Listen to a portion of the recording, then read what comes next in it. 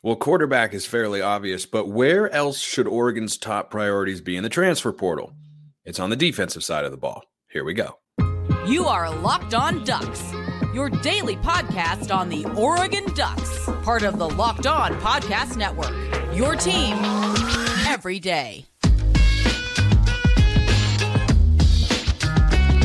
Yes, it is that time once again for Locked On Ducks. I'm your host, Spencer McLaughlin. Thank you so much for making this your first listen or your first view of the day. Part of the Locked On Podcast Network, your team every day, and your number one source to stay up to date with the Ducks. So if you have not already, like, comment, subscribe, rate, review, please, and thank you wherever you listen to or watch the show, which today is back at its normal time and brought to you by FanDuel. Make every moment more. Right now, new customers get $150 in bonus bets with any winning $5 moneyline bet that could include Oregon's Fiesta Bowl game against Liberty. That's $150 if your team wins. Visit FanDuel.com/lockedon to get started. So, transfer portal, quarterback options, and Bo Nix.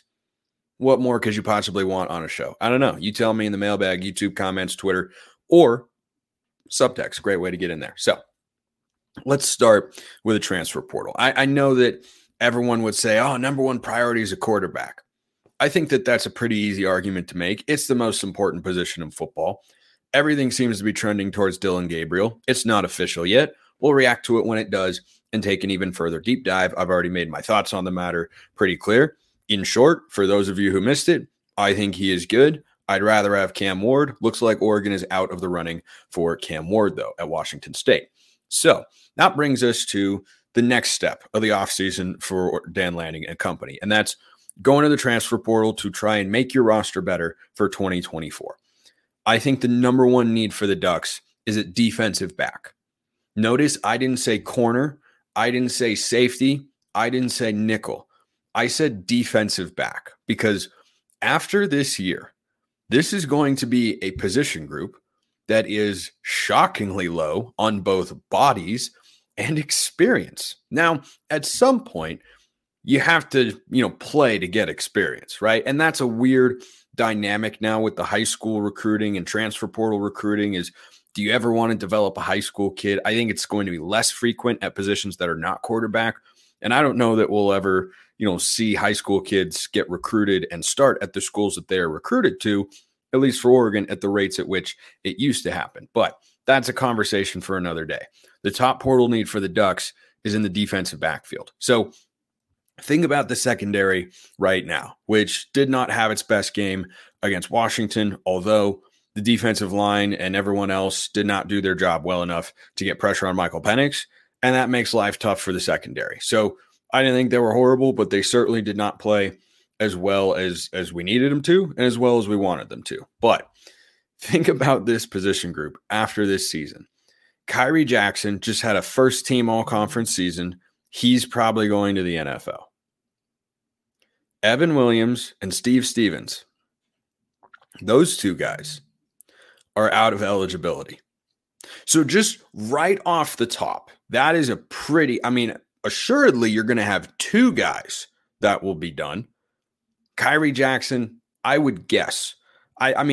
He could come back, get even better, up his draft stock a little bit. I think he's capable of getting drafted right here, right now. So Kyrie Jackson, I would guess, is gone. And I'm pretty sure he has another year. I know that's been kind of murky, but I'm pretty sure Kyrie Jackson could play for another year if he wants to. I think he'd go to the NFL. Then you add in the fact that Brian Addison, Triquez Bridges, and Damon David are all in the portal. Now, David was not a top-of-the-line depth chart kind of guy. He wasn't on the 2 deep this season. But he's a guy who you could have seen being a candidate for more playing time next year if he'd stuck around. He decides to go elsewhere. I think Lanning and company are going to have a plan. But let me just exclude Damon David for a moment.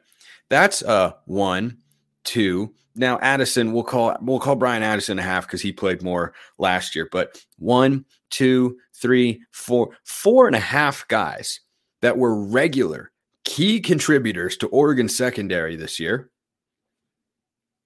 that are not going to be on the roster next year. That's a lot of players, especially when you are running a base defensive personnel that has 5 defensive backs on the field at basically every point in time that isn't in the goal line. So there's going to be a lot to replace on the back end of that defense. We don't know what Dante Manning is going to do.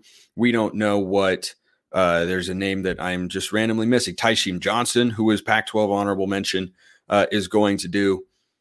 Tysheem could come. I would think Tysheem Johnson will play another season. You know, he's used his one-time transfer. I guess he could be a graduate transfer if he wanted to go somewhere else. I don't know why he would. I mean, he was a starting safety all season long for the Ducks. If you removed, like, let's look past the Fiesta Bowl and say you didn't add anybody to the roster, the starting lineup for Oregon in the secondary would probably look something like this. Dante Manning at one corner, Nico Reed, I suppose, at the other. Let me double check that Nico Reed even has another year of eligibility. He does. So Nico Reed would probably be the other corner. Tysheem Johnson, probably a safety. Cole Martin, a nickel. And then the other safety spot, I mean, you'd probably be looking at Cody DeCambra, Tyler Turner, you know, Aaron Flowers coming in the 2024 class. We don't know. We don't know. So I think that's got to be the number one priority because I think you're just the lightest on bodies there. Now, a couple of names to watch in the secondary, in the portal that, you know, I've seen crystal balls for or heard rumblings here or there about, but, you know, mostly just seeing crystal balls for at this point in time. One guy who I know's got one from On3, I believe, Andrew Makuba, is a defensive back from Clemson. He is in the transfer portal, reportedly looking at Oregon. Another guy to watch for is a former 5-star recruit and Georgia transfer, Nyland Green, who Dan Lanning recruited down to Athens when he was a defensive coordinator there. So anytime you have guys like that, it's going to get the attention of, you know, a show like this or people on Twitter or anything like that. And understandably so, because recruiting comes down to relationships. And we've seen Dan Lanning lean on connections that he's made in the past previously to bring players to Oregon. For example, Jordan Birch is someone he recruited to Georgia. He went to South Carolina. He goes in the portal. He comes in, has a great season for Oregon this year. We don't know if he's going to the NFL or if he's coming back. We'll just have to see. But Nyland Green is a name to watch for. Andrew Makuba is a watch for, or is a name to watch for. There's another one that just went in the portal earlier today. Achille Arnold from Oregon State. Good player. Good player. We'll see. I have no idea if there's a tie there. I don't know that there is, but it's possible. In theory, just positionally, it could work, but there are going to be a lot of names. There are over 1,000 players in the transfer portal. Now, a lot of those are at the FCS level, but some of those guys are going to go FCS to FBS because they're good enough. Some of those guys will go FBS to FCS because they want to play a little bit more. And that's the way the transfer portal works. But I think the secondary, just from a number standpoint, is the biggest need. And it's not that other position groups, you know, don't have a need for a transfer and a plug-and-play guy. You know, I think the linebacker position is pretty darn set. I think the defensive backs, you need some names in there. You need some just bodies. You need physical bodies. I'm pretty sure there are only a handful of DBs on the roster right now for the Ducks. I mean, you got Cole Martin, and, you know, we'll see where the current true freshmen, Dalen Austin and Roderick Pleasant, are for next year. But I think that the defensive line is a curious one. I think the defensive line is curious because you don't have a lot of experience on there. You do have quite a bit of talent and some experience. I don't think they're going to be as busy in the portal along the defensive line as everybody might think, but we'll have to see. But I think that's where things kind of stand defensively, and I think defensive back is certainly the biggest need. Let me know in the YouTube comments, which are back to working normally again, so it's a lot easier to see. Great way to get in the mailbag as well.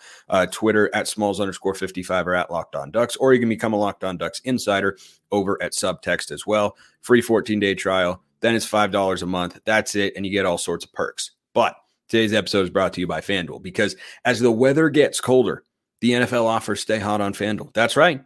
They do. Chilly on the outside, heating up in the FanDuel world.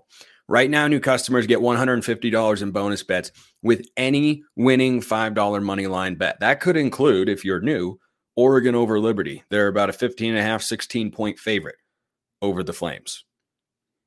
Could work out. I'm just saying you get $150 if you place that bet of just $5 and Oregon wins, which I expect them to. If you've been thinking about joining FanDuel, there's no better time to get in on the action. The app is super easy to use. There's a wide range of betting options, including spreads, player props, over-unders, and more. You can get everything you want over there. NFL, college football, it's all available on FanDuel. Visit FanDuel.com/locked-on. Kick off the NFL season. FanDuel, official partner of the NFL. Alrighty then. A couple of thoughts on the transfer portal. So this question came in from Tyler asking for thoughts about the different quarterback options outside of Dillon Gabriel. Now, everything is trending towards Dillon Gabriel will be on the Oregon roster. The expectation would then be Ty Thompson probably transfers. I'd feel bad for the kid if he did. Maybe he'd stick it out. Maybe he likes being the number 2 quarterback and, we'll wait for his opportunity once again. I don't know. I have no idea what's going through his head. I think there's a pretty reasonable case to be made that a year ago at this time, when we were all pondering whether or not Bo Nix would come back for a 5th year of college football, which of course went very well for him as he's, off to New York to be a Heisman finalist. We'll talk about him a little bit later in the show here. You could have made the case back then. Well, Ty's not going to sit. Well, he did. Would he do it again? I don't know. I could have seen him leaving last year. He didn't. So we'll see what he ends up doing. But Tyler's asking about the quarterback options outside of Dillon Gabriel. 3 guys he wants to know about: Cam Ward, Kyle McCord, DJ Uiagalelei. So I'll start with Cam Ward. Seems like Oregon's not moving in that direction. It feels like there's more momentum for some other schools. I would not be opposed at all. Cam Ward would be my number 1 guy. I'm a Cam Ward fan. I think that up at Washington State, they've gone 12-13 over the last couple seasons. If he hadn't been there, it would have been a lot worse than that. He's a really good football player and was their entire offense. He had good but not elite receivers, and he had, like Lincoln Victor, Josh Kelly, they're Kyle Williams, a good core, not a top 3 or 4 wide receiver core in the Pac-12. And so I think you combine that with just okay offensive line and no running game. I think there's a lot of untapped potential there. Whereas a guy like Dillon Gabriel, I think he is what he is, which this year, by the way, was over 3,000 yards, almost 70% completion, 30 touchdowns, and 6 interceptions. That's a great season. That is an outstanding season. I think that's what he is. I think Ward can kick it up to another gear, but I haven't seen or heard anything with regards to Cam Ward in Oregon, so feels like the Ducks are going in a different direction there. DJ Uiagalelei, his dad has dropped hints on Twitter. Oh, yeah, it'd be awesome for this to happen. I think DJ is an awesome guy. I think he's going to go down to UCLA, play for Chip Kelly. We'll see. I may or may not be right about that. Florida State's reportedly been interested, but I have no interest in DJ Uiagalelei. He is a guy that, has a certain floor that is solid for, a program like Oregon State that last year had Ben Gulbranson and felt like they were held back in that regard. Worthy of note, they won more games last year than they did this year, I think because their defense was a little bit better a season ago. But and their coach was, apparently had one foot out the door for a couple months. So I think that DJU can go to a place and be kind of a bridge stabilizing quarterback. But for Oregon, that's never someone the Ducks should be looking for in the transfer portal. I don't think that they should ever have the mindset of, well, let's find a guy who can hold things over for a year while we develop this guy. No, that's not the way Oregon should operate, because the talent acquisition and capabilities of the program as a result are so high. I don't think that that's ever a mindset, and I don't think it is how Dan Lanning and company are thinking. They're looking at Dillon Gabriel saying, we think we could win a Big Ten championship with him. Well, they looked at Bo Nix and said, we can compete for Pac-12 and national championships. They didn't win them, but they did compete for them. And we're playing at that sort of level. So I don't think that DJ is someone who's going to come to Oregon. I would not want him. I think he's got a floor that is good for some programs, but he's got a ceiling. He's absolutely got a ceiling. I don't think there's more to unlock there with him. He is what he is, and I'm just not interested. Kyle McCord, low floor, potentially high ceiling, although it's one thing for Dante Moore to struggle at UCLA with a subpar offensive line and, good weapons.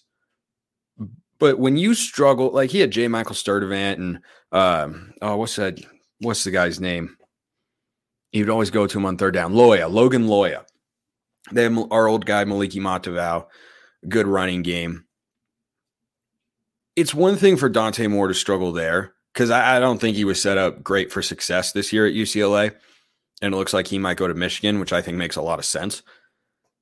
When you struggle at Ohio State, who's the last Ohio State quarterback to struggle the way that Kyle McCord has struggled? Not in the NFL, in college. Ryan Day's a really good football coach. He's a great offensive mind. He's been a quarterback guru. You've got a great O-line, a capable running game, and the guy who many believe is the best wide receiver prospect for the NFL draft in the last 15 years in Marvin Harrison Jr. I mean, when you struggle with that, that gives me a lot of pause. So if Oregon's going to bring it, I have the same standard with McCord as I do with Dante Moore. I don't see the point. If you're going to bring in somebody who is not at a peak level for what his potential is and who needs a little bit further development, just go with Ty because he knows the system and the other guy would be learning it for the first time. And I've seen enough from Ty to make me think he could be a starting quarterback. Now, he may never get that chance at Oregon, and we'll just assess that as, things kind of go on here. But I am not interested in Kyle McCord in any way, shape, or form. I hope he finds a spot where he can unlock his potential because he was a highly rated recruit for a reason. But he and Dante Moore both. There's no upside to me to bringing those guys in versus just going with Ty Thompson. So, I'm out on McCord, out on DJ. Would love Cam Ward, but it looks like Oregon's not going to go there. So, speaking of quarterbacks, by the way, this question came in from C.Smooth. Nice. Hey, Spencer, daily listener here. My guy's an everydayer. What an absolute legend. I wanted to ask you your thoughts about Bo's interception during the Pac-12 championship game and how defenders can go out of bounds and back in, but not offensive guys. No way Bo throws that if the DB was in bounds. Dude was blended in. So, a couple things. Receivers cannot go out of bounds, but if they are at all pushed out of bounds, they have to reestablish with 2 feet. But if they go out of bounds on their own accord, no, they cannot do that. The reason that they can't then catch the ball, they have to have been pushed out. The reason is that there is no advantage for an offensive player or for a defensive player to run out of bounds. There is an advantage for an offensive player to run out of bounds. And you might say, well, Bo, might have thought he was blending in with the sideline and everything.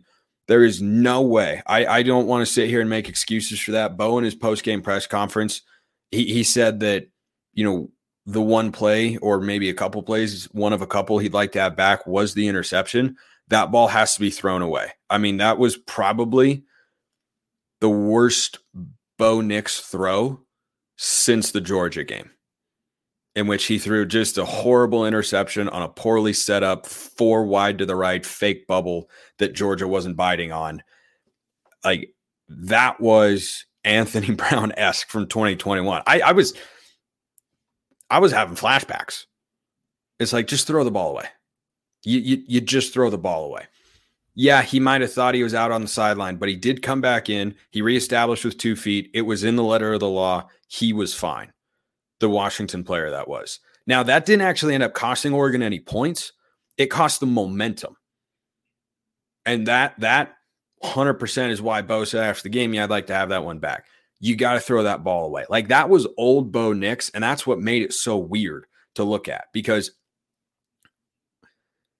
Bo had that moniker at Auburn that people gave him, Bo Picks and whatnot. He completely shed that at Oregon. Like, he just didn't turn the ball over. He was always making the right reads and good decisions, and he needed to just throw the ball away. He was trying to force the issue. I think it went back psychologically to the slow start in the game and him feeling like, man, we really got to pick it up and we got to make stuff happen. Got to just live to see another down. That was, I think, a 2nd and 8.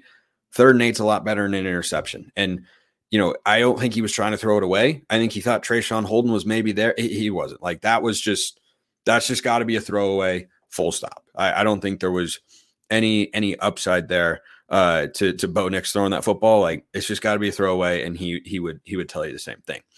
He won an award over the weekend down in Las Vegas, and he is going to be a finalist for another award. Could he actually shock the world and win the Heisman Trophy? No, probably not, but he definitely deserves to be there. You deserve to hear about how great Prize Picks is, because that's the largest daily fantasy sports platform in all of North America. The easiest and most exciting way to play daily fantasy sports. It's just you against the numbers. Instead of battling thousands of other players, including pros and sharks, you pick more than or less than on 2 to 6 player stat projections, and you watch the winnings roll in.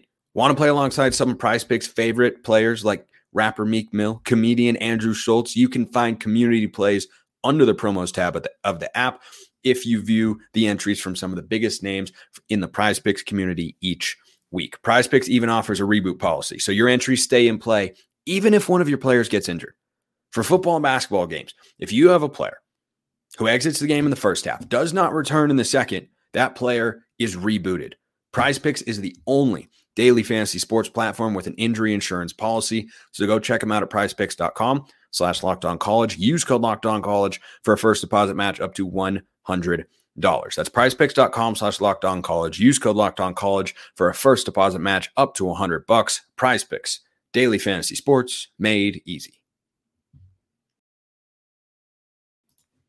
So Bo Nix won an award centered around service and excellence on the field, and I think academics was a part of it as well. You know, he met Tim Tebow down there and everything, and now he's off to New York City at some point in time to be a part of the Heisman Trophy ceremony. And I don't think we should let the disappointing end in the Pac-12 championship game tarnish how we feel about that guy. Yeah, he's going to walk away without a single win against Washington, and as frustrating as that is, it's not entirely on him, and I do not feel any differently about him, because I just love the way that he has played over the last couple of years, and above, you know, not necessarily above. I mean, I love the way he plays, and everything he's done for the Ducks on the field has been fantastic. But that guy is an ambassador for Oregon, for college football, for just being a good human being, and I think that he is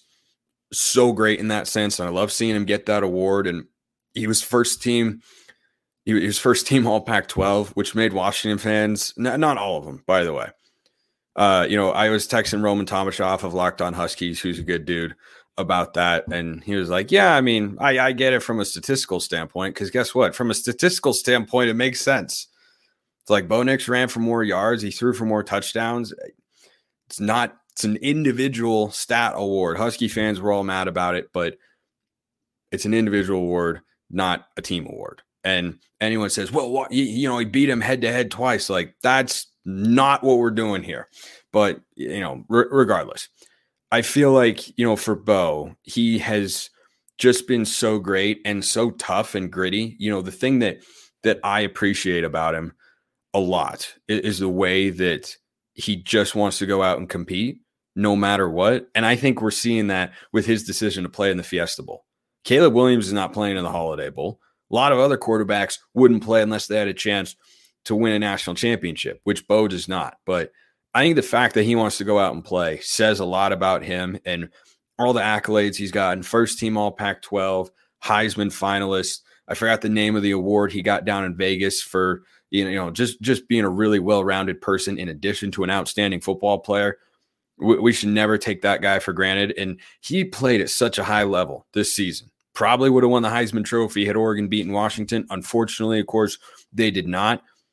I don't know the next time we'll see quarterback play at that level. I mean, I think Dylan Gabriel is good. Go look at his numbers this year at Oklahoma. They're not close to Bo Nix. Bo Nix threw 10 more touchdowns. He threw for several hundred more passing yards on the year. He had fewer interceptions. He had a much higher completion percentage. He played at a level that was actually statistically greater than what Mariota did, except for the rushing component in Mariota's Heisman season. I mean, I just don't want the team's lack of reaching their ceiling in each of the last 2 years to overshadow how great that guy has been. I don't know the next time Oregon will have a quarterback that plays at that level. I really, really don't, because it's hard to play better than he did this season. When you're looking at one play, that interception against Washington, which didn't even end up costing the Ducks, or not throwing it in the first game to Troy Franklin before the half, or not completing a pass here. When you're talking about like 3 or 4 plays that you'd like to have back, not 3 or 4 games, 3 or 4 plays. That's a ridiculously high standard. And I think that that's what he set for himself. And, you know, he deserves all his flowers, and he's not going to win the Heisman. Jaden Daniels is going to win, going away with it. And I understand that.